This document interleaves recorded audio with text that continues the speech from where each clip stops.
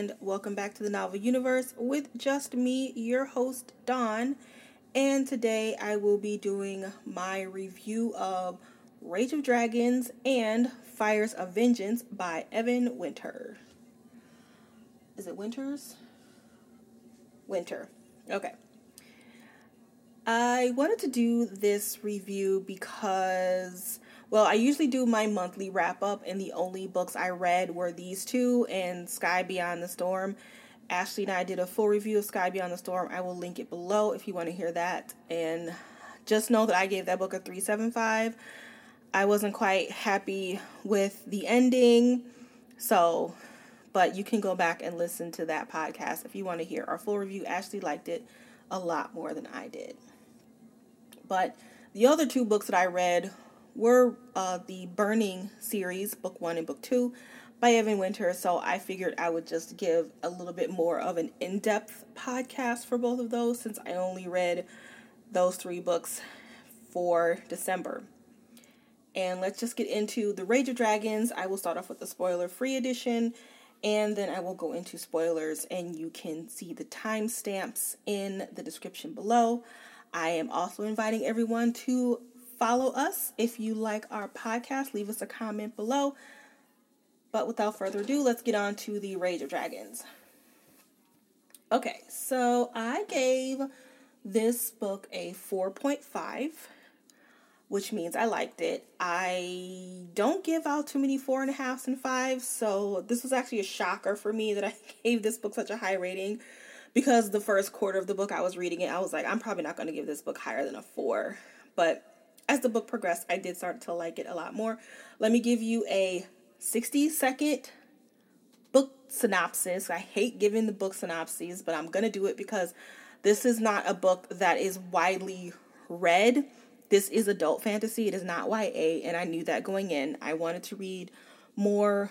Well, I had declared December Adult Fantasy Month, even though I only read 2 adult fantasies in the whole month, and I read Sky Beyond Storm. But anyway, I had declared December Adult Fantasy Month because I was just getting kind of bummed out by YA fantasy. So this book was highly recommended, and I highly recommend it as well. And it is about, hopefully I can do this in 60 seconds. Okay, so this is in an African setting, and in this world, we have lessers and we have nobles, and it is a caste system. This was the people of Omehi, the Omehi people, and they are in constant war with the Hadidi people. Our main character, Tao, something bad has happened to his family, and he is very upset about it. He is a lesser, and he decides that he is going to seek revenge on every Bate, and he does that by fighting and training and fighting and rising up higher in his group of people, his group of fighters. They are competing to be a part of the Queen's army. Lessers, of course, are not going to be a part of that army. That they're just humoring them, but he's working really hard so that he can seek his revenge on the people who have wronged him. That's what the book is about. Okay, so let's start with what we usually do. We do our dislikes first, and then we go to likes, and I will do that now. I will start my dislikes. These are, once again, this is spoiler free. The biggest issue, well, it's not an issue, but my biggest dislike is that this is incredibly plot driven. I don't like plot driven stories, and by that I mean there's a lot of fighting on the page. I prefer a more character driven book, and I have not read too many adult fantasy books. I've read at least 5. I've read the 5th season. I read book 1 and book 2 of that. I read The Red Sister by Mark Lawrence, Assassin's Apprentice. I'm reading The Name of the Wind. I read something else recently too. Can't remember. But anyway, those books have been incredibly world driven. It's a lot of world building and a lot of character development. And so when I started this book, I was like, I'm going to get a lot of world, I'm going to get a lot of characters, and I didn't get that. I got a lot of plot and war. And it almost started to read like a YA, because YA books tend to be, not all of them, but a lot of them tend to be heavy on plot to keep the teens interested, I suppose. And that's how this book started. And I was like, oh God, I'm not going to like this. But I stuck with it because, it's my own fault for not reading what the book was about. Perhaps if I had read that this book was about war, I may not have picked it up. I'm glad I didn't, because I'm glad I read it. I don't read plot synopses when I pick up books. I just kind of go off of recommendations or Goodreads reviews. And I don't read what the books are about because of spoilers. Sometimes it's not technically spoilers, but I consider it to be spoilers. So I just don't read it. And then that's my own fault. It's my own fault, and I realize that. So not only do I not like plot-driven books, I also don't like war. I hate war, anything. I don't like it in movies. I don't like it in TV. I don't like it in books. And this book is riddled with it. It is a war book. And so, but that's a me problem. It's not the book's problem. The fight scenes were done really well. The war scenes were done really well. The plot was done well. It's just, I tend to not go for that. And the biggest reason why I rated this book a 4.5 and not a 5 is because the world was info dumped. And by that I mean, we get like 60, not maybe 50, 40% into the book. And then all of a sudden Tao visits a friend and she just kind of just like word vomits the entire world. And I'm like, we couldn't have spread this out a little bit. Info dumping is a deal breaker for me, meaning that if a book is info dumped, I am gonna automatically drop it stars, and that's what I did here. The world was interesting enough for me to keep going, so it was, at the end of the day, it was fine, but I still dropped it a little bit for the info dumps. And so those are all my dislikes of this book. For my likes, I read a lot of fantasy.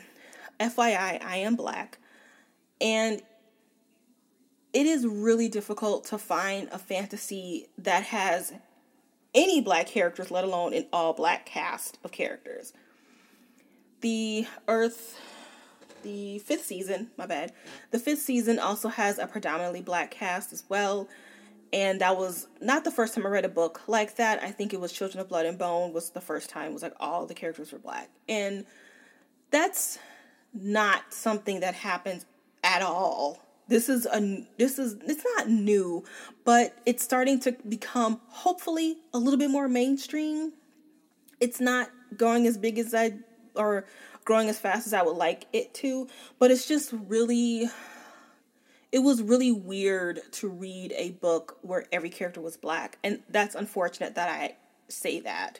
That shouldn't be the case. And it was weird for me to go into a book and automatically picture all the characters Black, because when I read a book and the main character appears on the page and it's usually a girl, I automatically picture her white and blonde and tall and thin. That's just automatic how I picture the main character until she is described to me. That's a fucking shame. That shouldn't happen, but that's how it always is. And it maybe not necessarily blonde, but she's always white. So it was refreshing. So I did like the all Black cast. The pacing was done really well. It was never boring, I have to say. There was always going. There was no fluff. And by that, I mean, Evan did not describe some stupid tree just because he wanted to. Like, if he's telling you something or talking about something, it's gonna come back in the story. It's important to the story. So because of that, the pacing was really quick. I flew through both books. They're both 500 pages. The first one is a little bit more than 500 pages, but I read these books in less than a week, which is a feat for me to read a 500-page book in less than a week. I like Tao. He is the main character. I believed his revenge story. I was rooting for him. I never thought that his training was too quick, or he just automatically is this fierce fighter and he's kicking ass and taking names and it just came out of nowhere. I never felt that way, and I'll go into that a little bit more. But I liked Tao a lot. Is he the most original character I've ever read? No, he's not. As a matter of fact, I don't think he had much of a personality at all. But he was an underdog, and I was rooting for him, and I liked him because of that. I did like the world, even though it was info dumped. it was interesting to me because it really incorporated the underworld. I am sure this is not the first book that has ever done that, but this is the first time I've read it, so it's new to me. I've never read a book that really went into the underworld. Of course, there are books that mention the underworld, but this is the first book I've read where the underworld played a huge part in the mythology and in the action. And this book also had some pretty good themes: colonialism, classism, and power. And themes make a book critical. I like a critical book. I don't really care for fluffy books that are just there for funsies. I do read fluffy stuff, but I do like for there to be some critical merit to a book, and this book had it. Overall, that's pretty much why I like the book overall. I like the pacing. I like the main character. I liked the world. It was info dumps, but what I got of it, I liked it. It was a pretty good book. I highly recommend it. If you have been hearing about it, and I'm pretty sure you have, if you are a fantasy reader, Evan Winter, I believe, self-published this book, and then people started talking about it, and then he got picked up by Orbit, and it just kind of went off last year. It was published in 2019, and it kind of became this thing. So great for him. So it's not really a polarizing book. I am going to do a little segment where I talk about some 1-star Goodreads reviews. But it has over a 4.0. It's like a 4.4 or something like that for the first book. That may be a little high, I don't know. But it's got a pretty high rating, which means there's a lot of 5s over 4 or over 2s and 3s, which means it's, people like it. It's a pretty good book. I do recommend it. But now let's get into some of the Goodreads complaints. So just like I'm pretty sure most of you do, I will go on Goodreads, and if there is a book that I loved, I will go and see what people are complaining about and why they gave it a 1. And then I judge them. Well, I don't really judge them. I kind of do. So what I do is when I read their 1-star review, I will go and look and find the books that they gave a 5-star to. And if it's some bullshit, then I'm like, well, this person doesn't have really good taste anyway. So whatever. I don't give a lot of 1-star reviews, but I have been given the name criticizer of books for a reason, because I dislike books more than I like them. I rarely give 5s. I give way more 1s than I give 5s. But when I give a 1, I give reasons. Like, I try my best to give good reasons when I give a book, especially a popular book, a 1 or a 2. I try my best to give really good reasons. Some people were just like either giving dumb reasons, inaccurate reasons, or just like, this book was boring, 1. Like, okay. So this is what I saw the most often. Too many fights. Okay. This is a war book, and it's about a guy trying to get revenge. So there's going to be a lot of fighting. That's on you. If you go into a book, you read the synopsis, and it says, Tao is set on revenge, and this country, all they do is fight, then you're going to get a lot of war, you're going to get a lot of fights. Like, come on. So I'm not going to forgive that. Of course there's too many fights. It's a war book.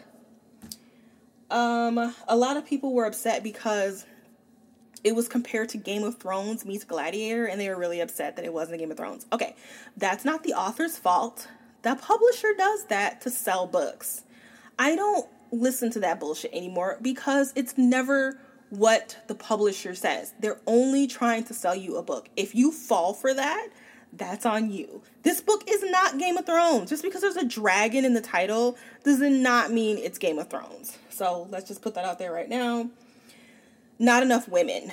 This I will agree with. So a lot of people were complaining that this is a matriarchal society. They have goddesses. Only the women are gifted.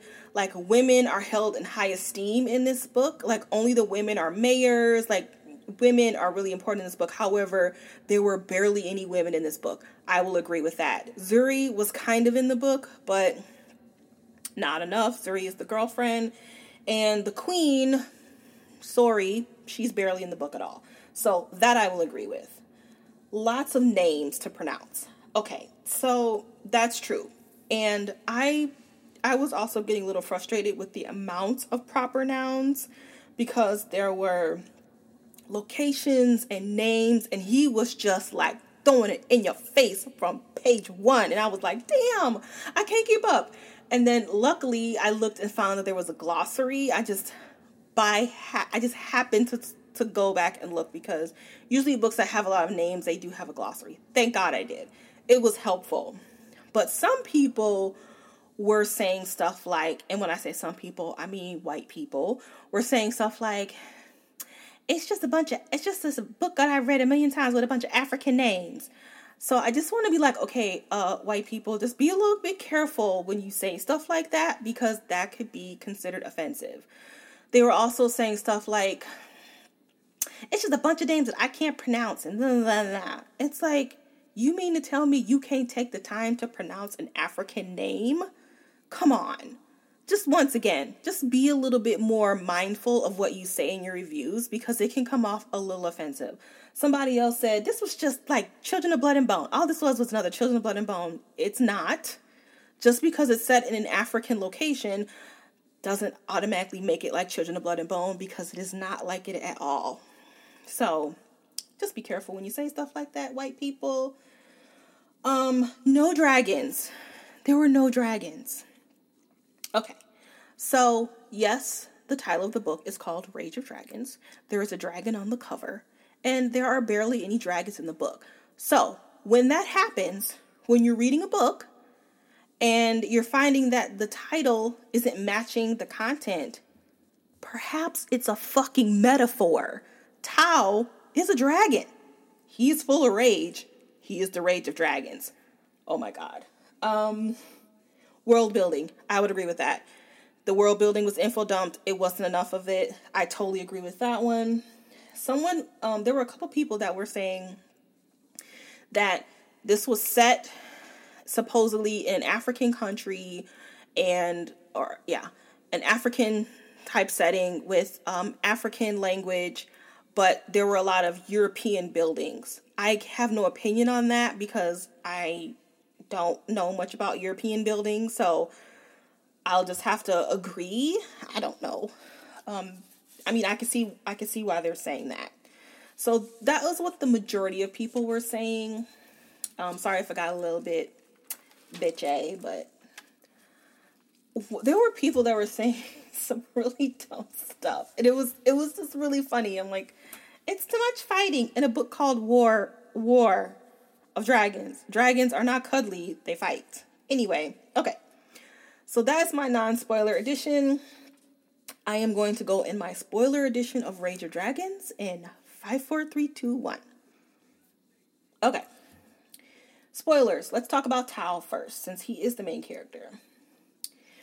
Once again, a lot of people were complaining about the fighting and the training. I too thought it was a lot of fighting, but this is coming from someone who doesn't like plot-driven stories and who doesn't like fighting. I particularly don't like fighting because I have a hard time picturing it, and so if I can't picture it, it just kind of takes the enjoyment away from me. So that's the only reason why I don't like fighting and war and battles and stuff in books.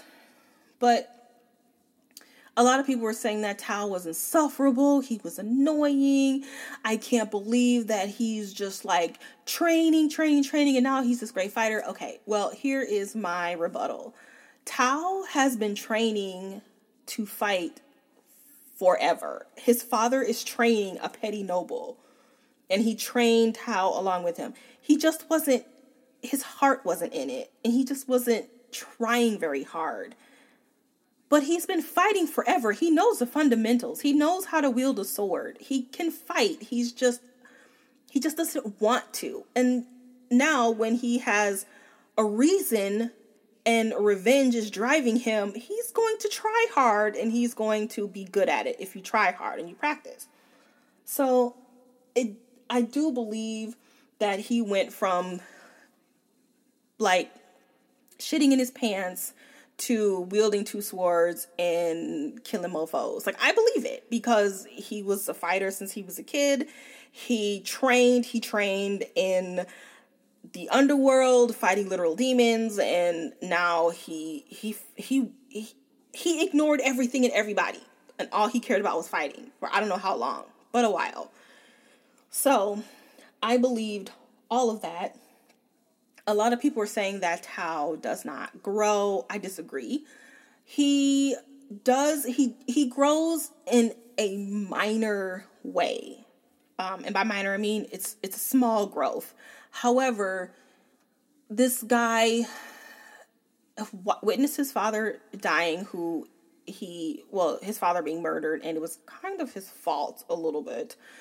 And I think some of that revenge has guilt, a little bit of guilt in there. He feels a little bit bad about that.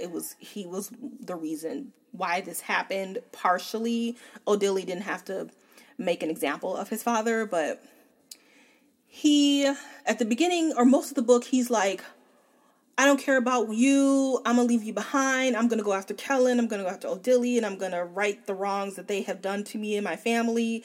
But at the end of the book, he has to choose between helping his friend and chasing O'Dilly, and he chooses to help his friend, when early in the book he wouldn't have done that. So there is a small amount of growth. This is a trilogy at least, so I don't expect him to go full circle by the end of the first book. That's just not realistic character growth. He's going to grow in increments as the book progresses, so as the series progresses. So this amount of growth was just enough. I didn't find him to be insufferable, though. He was upset, and people were telling him, look, Kellen's not a bad guy. And he's like, fuck you, he is. And I was like, well, he's got to find out for himself, which he did. And he grew with Kellen, too. That was another bit of growth for him, too. He did see Kellen as the good guy that he was. The whole seeing demon thing. So Zuri was telling Tao that you have to be careful when you go in the underworld, because people will start to see demons and they won't be able to tell if the demons are, when they're out of the underworld, they won't be able to tell if they're literal demons or if they're seeing things. And so at some point, Tao starts to see demons out and about, and he's like, wait a minute, am I losing my mind here, or what's happening? So I think this is kind of a symptom of revenge. When you are dead set on revenge, it starts to mess with your head a little bit, and you kind of have to let that go. Otherwise, you're not going to be right.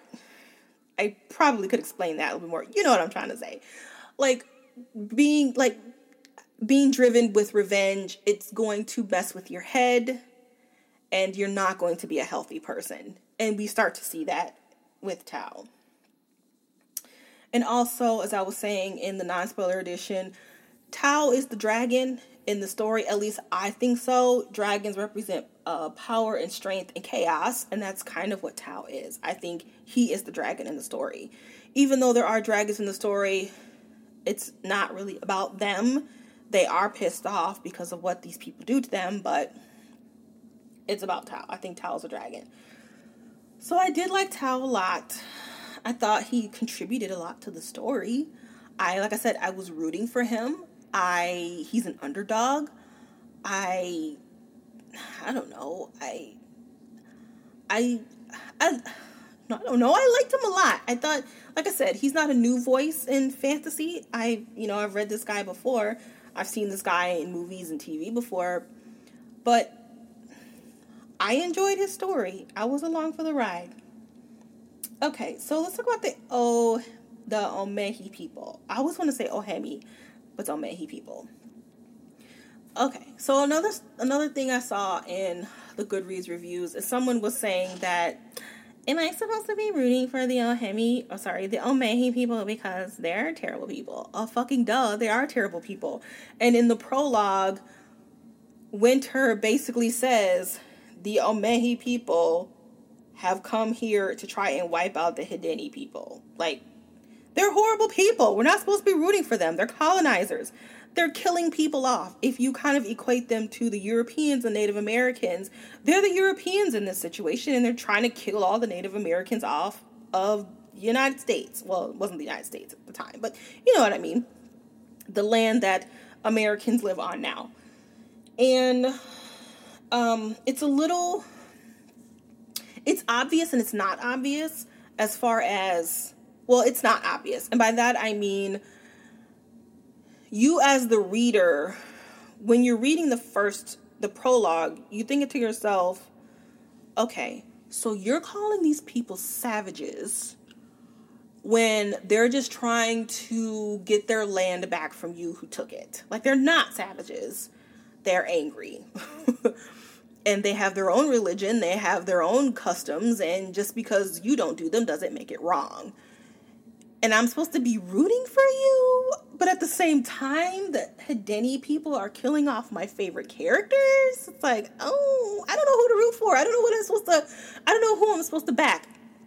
And that's the point. That's the reason why Winter put that in the prologue, because you as the reader are not sure who you are supposed to be rooting for. So technically, at least in my opinion, you should be rooting for the people who are trying to create peace, which would be Sora. I'm going to call her Sora, not Tesora. It sounds clunky. And Jaid. That's who you're rooting for, and not the nobles. So I did like that, and it's not on the nose. He doesn't come out and say, hey, reader, these Omei people are colonizers, and you shouldn't root for them. You shouldn't root for the Hedeni people either, because they're killing off your favorite characters. So, just kind of make up your own mind. Zuri kind of at one point is like, I think we're the bad guys here, but I mean, other than that, Winter doesn't really like shove it down your throat. He allows you to kind of decide on your own. The world, I kind of talked about the world already as far as what I liked about it in the underworld and everything. I don't know how I feel about Tao literally fighting his demons. That's on the nose, but I mean, whatever. It was fine.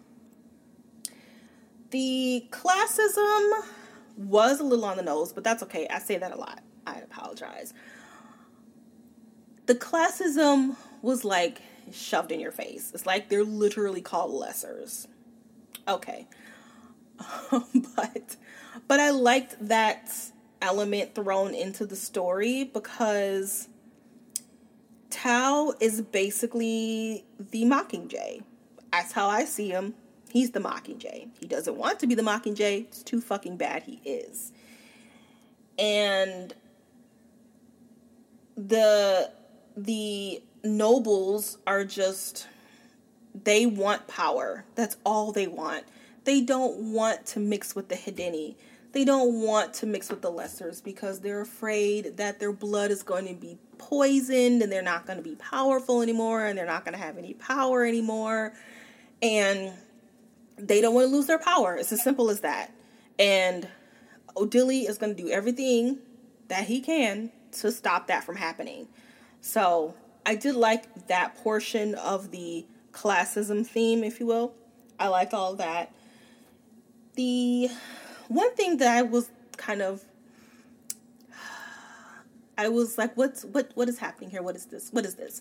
At the end of the book, we get the perspective of a Hedeni warrior woman. And I'm like, why are we shifting POVs? And at first I was like, I hate it when authors do that, because usually that happens when the book is told in first POV, and then out of nowhere we get the first POV of a character that didn't have their own POV before, and at the end of the book they get their own. Like, that's lazy writing. This is not what's happening here. So I ended up liking this chapter a lot, because we get this Hedeni woman, and first of all, we are learning about the Hedeni people through her. She's a mom. She's in the military, and she's a wife, and she, she's living her life, and then she has to go fight, and then she goes back to her kids, and, they're just people. So that chapter was important for that reason. And then the second reason is this entire book, it is told in third person POV, but we are seeing everything the majority of stuff through Tao's eyes. And we are seeing what Tao sees and how Tao interacts with people and how people interact with Tao through his eyes. But in this Denny woman's chapter, she sees a demon. And we don't see that because we see a guy who's just really pissed that his father was murdered, and he is going to go on this happy journey of killing the people who did it. That's all we see. A guy who's upset that his dad was murdered. We don't see a monster. But this Hedini woman, who is no joke, she sees a monster and she runs.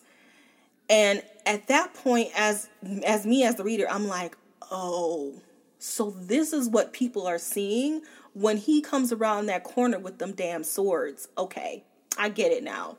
That's terrifying. It's terrifying.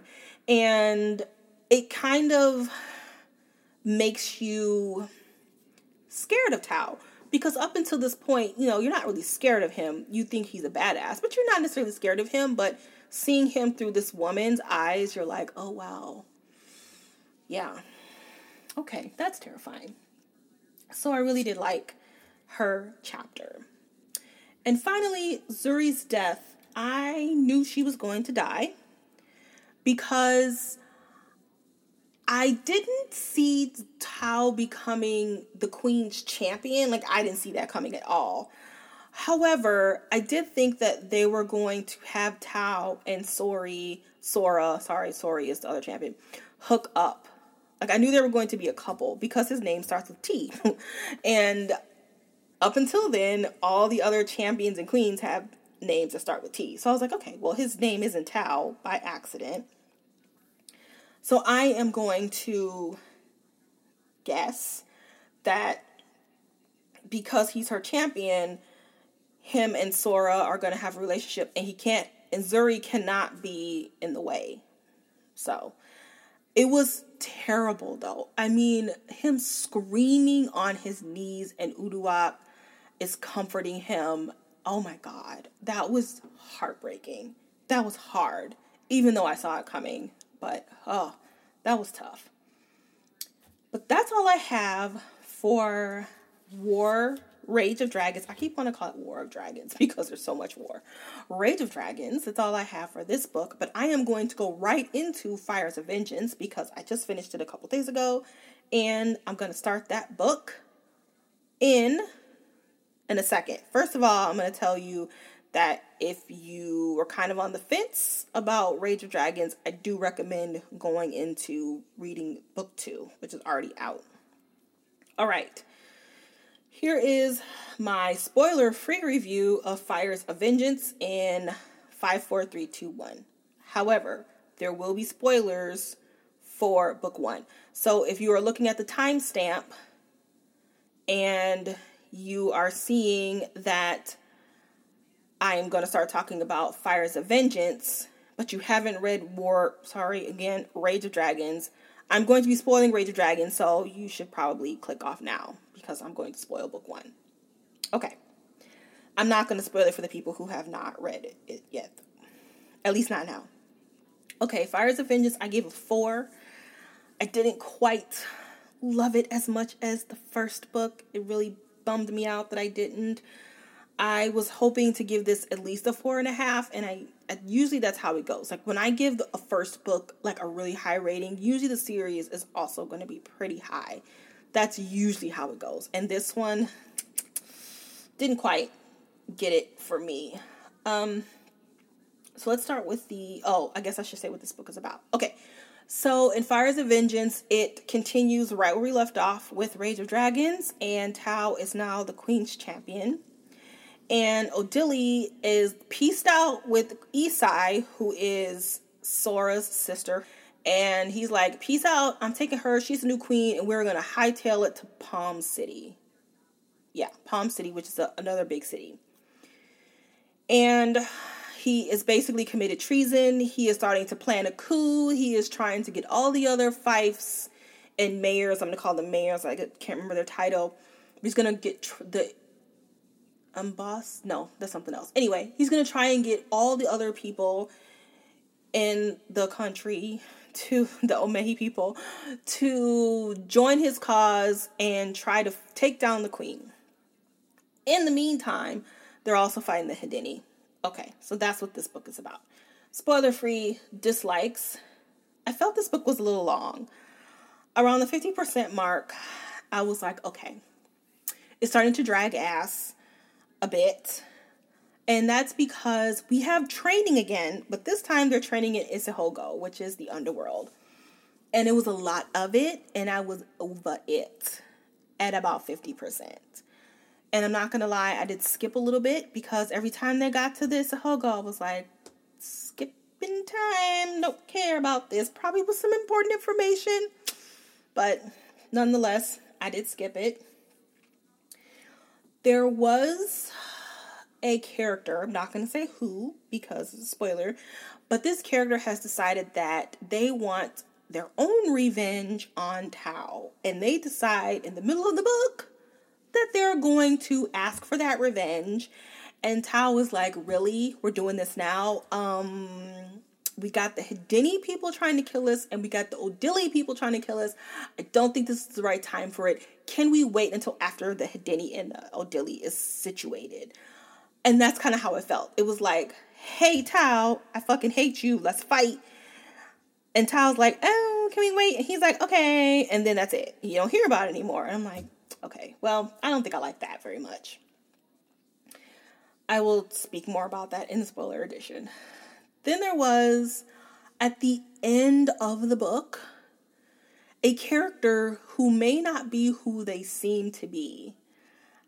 Because there's another character who is describing said character as something different than what we've been reading this whole time. And I'm like, really? We're doing this in the last 75 pages of the book? And I don't know if that's going to continue on to book 3. I don't know. I don't know if he's setting that up for a reason. I don't know. But it's a nitpick. But I was just like, okay, we're doing that. Okay. And finally, my biggest dislike is that, once again, it was all info dumped. So in the first book, in the prologue, they kept mentioning the cull. And I'm like, what is the cull? And of course, I do the logical thing, and I go to the glossary, and the freaking cull is not in the glossary. And I'm like, okay. So I get to the end of book 1, and we still haven't talked about the cull and who they are and what they want. And I'm like, did I miss something? I'm pretty sure I read every page, not every word of the first book. I was kind of skipping the trainings in the first book, I'm not going to lie. But they wouldn't be mentioning the cull in the trainings, maybe. I don't think they were, but I was really confused. And then Sora is like, hey, Tao, let me tell you a story about the cull, and let me info dump it in 2 chapters. And that's what happened. So we got another info dump of the cull. And this is why I don't like info dumping. So when important information is weaved throughout the story through dialogue and some information given and maybe a story in the square or maybe a flashback, I don't know, and it's all weaved in throughout the story, it's usually reinforced throughout the story. So just in case you forgot, I'm going to mention it again, but it's not going to be in your face mentioning it again. It's just going to be like, hey. This was a lot of information. I'm just going to repeat it again just in case you forgot. But when it's info dumped, it's all in this one chapter. And it's just all just like listed for you. And then it's not mentioned again. And then you forget. And you're like, wait, who was that again?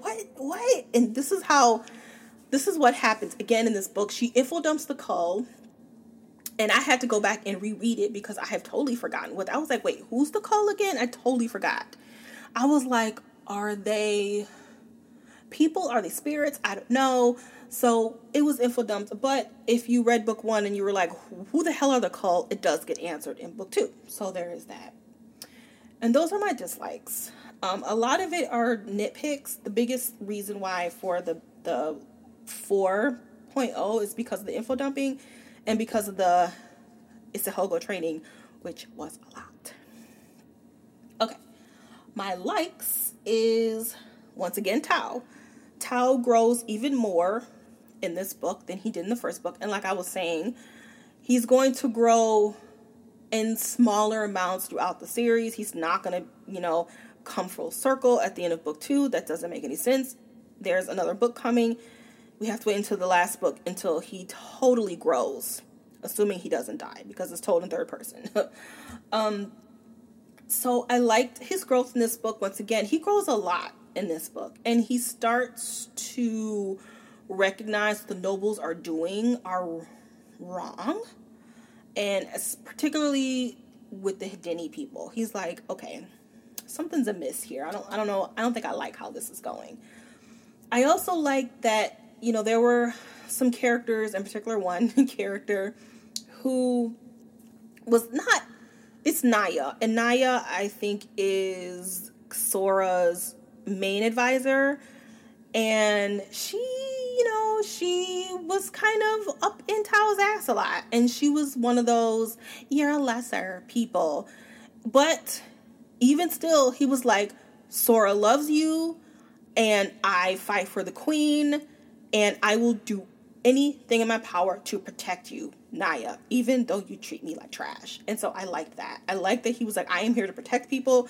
He will risk life and limb to protect these people, which is honorable, and I like that a lot. So this book does have more women in it. I think that Winter kind of heard the complaints of not enough women, because there are a lot of women. So there's Sora plays a much bigger role, and her main counselor, Naya, who I just mentioned. And then there are some nurses that show up that play a big role. There's a couple of gifted ladies that are here too. And then there are 2 ladies who I liked a lot, and their names were Aset and Ramia. And they were 2 very they were trusted advisors, and they were also really good fighters. And I don't know if you've seen The Witcher or read the books, but in the books there are 2 characters called Taya and Vea, and they kind of reminded me of them. But the TV show Taya and Vea, not the book Taya and Vea. In the books, I believe they are a little bit more a sexy, because I want to say that they have a 3-way with The Witcher, I think. But in the show, they're just like warriors, and they like fight for their guy. So they really kind of reminded me of Taya and Vea. But they were funny, and they were just strong ladies, and I liked them a lot. I hope they don't die in this book. I'm not going to say if they did or not, because it would be a spoiler. So whatever. But yeah, they were good. I think that's it. I know that's not a lot of likes, but I mean, it's kind of the same thing with book 1. The pacing, well, I did say it was kind of long, but with the exception of the Isahogo stuff, the pacing was done really well. Never really slowed down. It was me. I didn't like the Isahogo stuff. It was still moving. It was just me. So it's not the book's fault. The book was still very well paced. There were some more supporting characters, and some of our favorites were back, Hadith and Uduak, and some of the others. Thimba, I don't really remember him too much in book 1, but he's back, and Cheeky, as always. Once again, you do get an explanation about how everything came to be, so that's good. So you do get more world, even though it is info dumped, you do get more world. So those are my likes. Overall, it was a good book. It ended on a cliffhanger, per usual. I think this is Winter's jam, as he likes to end on a cliffhanger. I'm not mad at it, because it makes me want to read book 2, or book 3. Alright, so that is the spoiler-free edition of Fires of Vengeance. Read it. If you read book 1, you're not sure if you want to read book 2, I say go for it, because, it's pretty good. A lot of the problems I had were me problems, not the book's problem. Alright, so starting spoiler editions of Fires of Vengeance in 5, 4, 3, 2, 1. Okay, let's once again start with Tao. We always start with Tao because he is the main character. Let me see. So what I was saying was that he's growing a lot more in this book. And we see it early on when they are fighting the Hedini on the beach. And the woman who kills Jaid, he faces her again, and he kills her this time. And she's dropped a picture of her children, and he's like, shit. And he thought that killing this woman would give him satisfaction because he avenged Jaid's death, but he didn't feel that satisfaction. And that's a sign of growth, because he's starting to realize that killing these people are not going to bring your loved ones back. It's not going to make you feel better. It's just going to make you feel shitty because you killed a mother and a wife and a woman who's just trying to live her life and just trying to defend her land and her people. And that's really shitty. And so that's one way that he really grew. So in the first book, like, his friends go to the bar and he's like, I don't want to go to the bar. And they're like, come on. And he does, but he always leaves and goes to Zuri. And because of that, you know, he trains by himself. He sleeps all day and kind of trains by himself. And then he goes to the underworld. This is all in book 1. Trains by himself. He's kind of isolated. And at one point, when Hadith, like, gets almost murdered and Uduak is, like, distraught, he's so consumed by his own shit that he didn't even realize that 2 of his, like, brothers, essentially, are lovers. And I think that's when he starts to realize that, damn, I am so caught up in my own stuff that I'm not paying attention. I'm not paying attention to the people who I have sworn to protect. And so once again, he starts to make more of an effort to be in these men's lives and the women's lives because, you know, he feels kind of shitty about that. But then comes his mom. And I'm like, oh, damn. I like his mom, but I don't like his mom. So, Kana goes and, like, murders everybody in his village or his town or something. Not everybody, but he murders the people that are important to him, including his sister and his mom's his mom's husband. And I think he makes them watch, or he makes the mom watch, and she's blind and the whole thing. And then she's like, you are the queen's champion. Oh, like, you're a lesser bullshit. But then she starts to come around and she's like, I don't care. I want you to avenge everybody. I don't care what you have to do. And at this point, he was starting to back off that a little bit. He was starting to feel bad for Kana, who is the prince. He killed Achik, the king of Hadini. He killed him in front of him. Not in front of him, but he held up his severed head. Anyway, he starts to feel really bad about that. And he doesn't want to hurt Kana. And here comes his mom. And he's like, no, mom, no. And she's like, you're gonna do it, damn it. And he's like, okay. And he wants to make his mom proud. And at the same time, he doesn't want to feel this way anymore. And I'm just like, oh God. So she sets him back, which, is a good conflict. I wasn't complaining about it. It was just, dang it. You've come so far. And here she comes. I kind of hated that she was there. She is going to be a rabble rouser. She is going to cause some problems. I think she's going to come between him and Sora because they have started to develop a romance, which we all saw coming. But I think she's going to be the Yoko and she's going to ruin something. She's going to get in the way somehow. And I'm not for that. I mean, it's good for conflict, but she was getting on my nerves.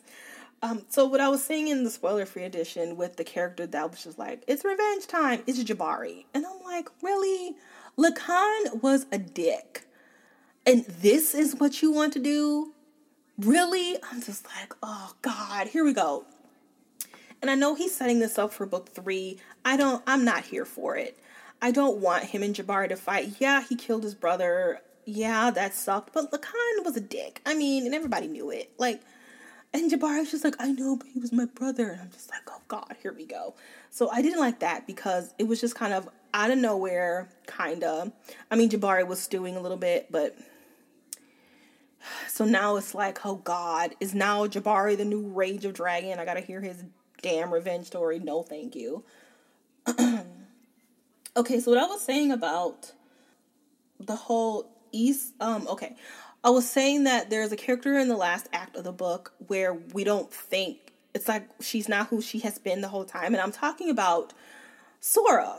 And so when Eastside comes into the picture, I don't know, Evan Winters likes to do this a lot where he will, it's Winter, not Winters, he will give the villain their own chapter to make the reader sympathize with them for that one chapter. It's like, dude, could you like introduce them a little bit earlier in that one chapter? But anyway, so he did this with Isai and Odili.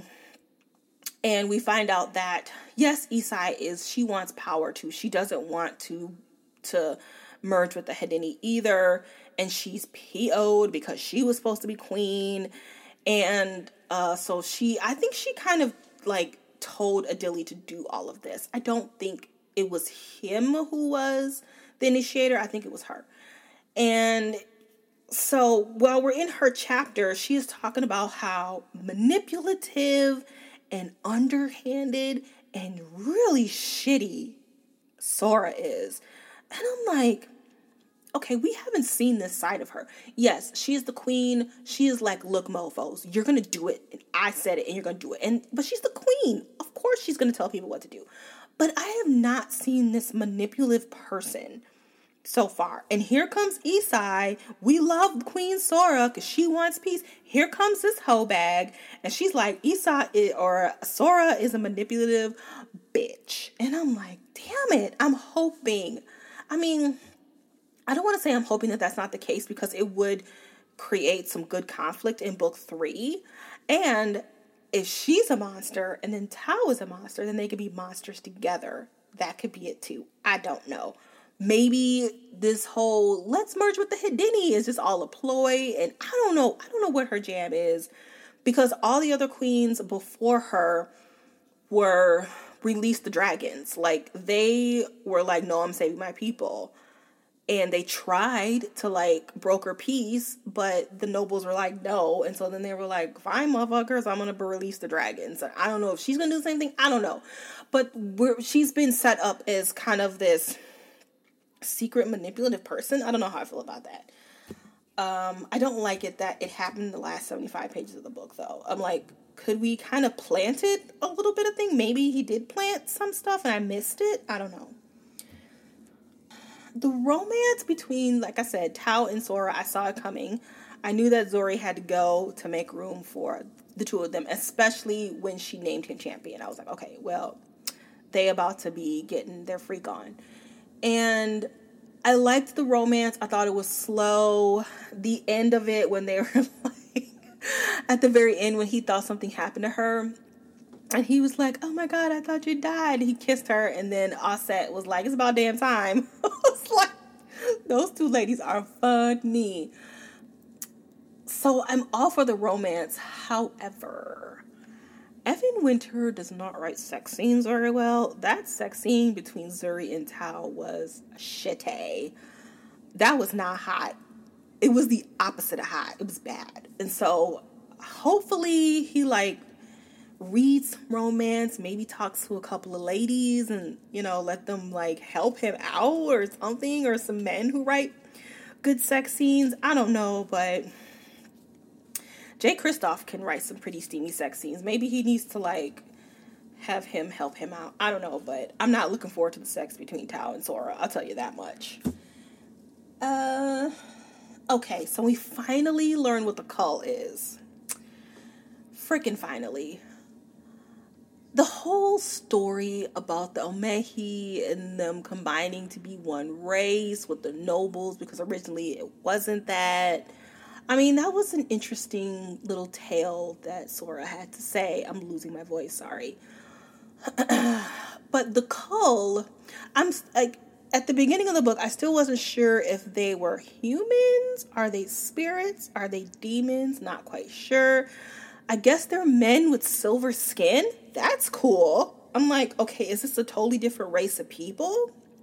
And the shaman at the very end were like, guys, the White Walkers are basically coming and we need to join forces.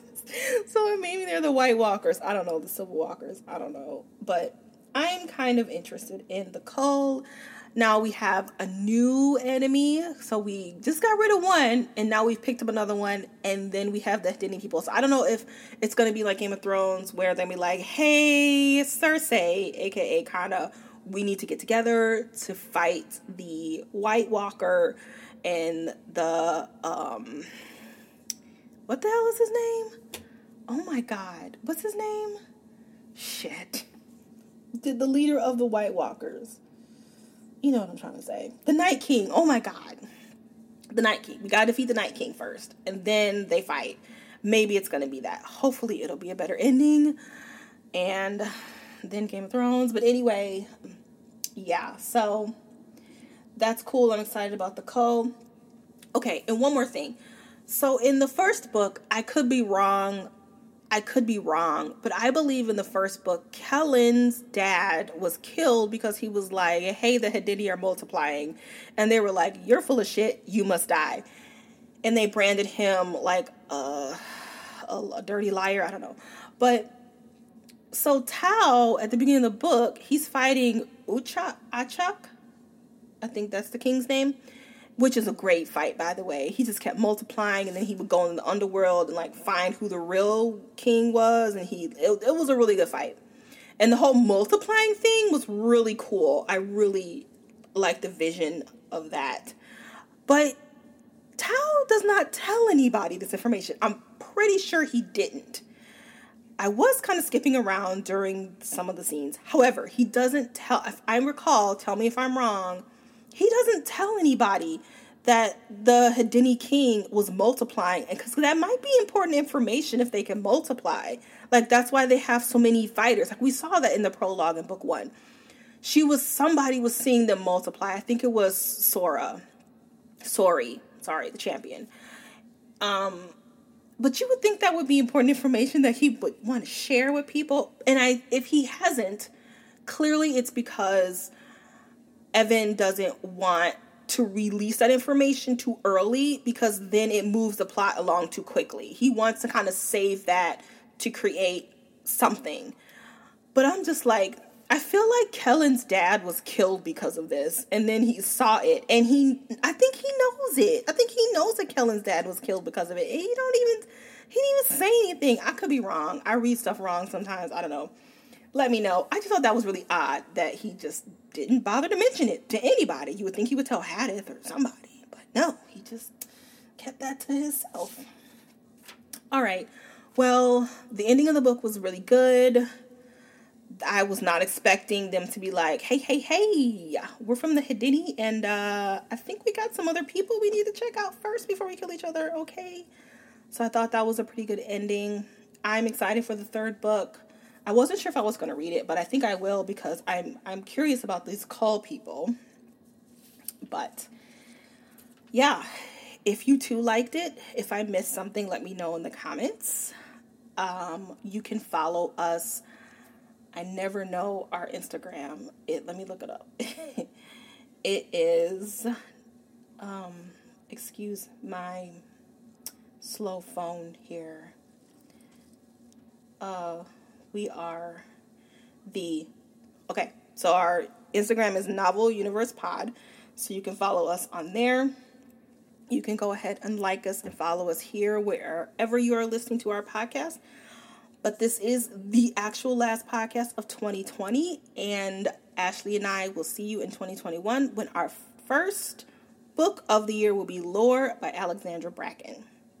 Until then, we'll catch you in the next podcast.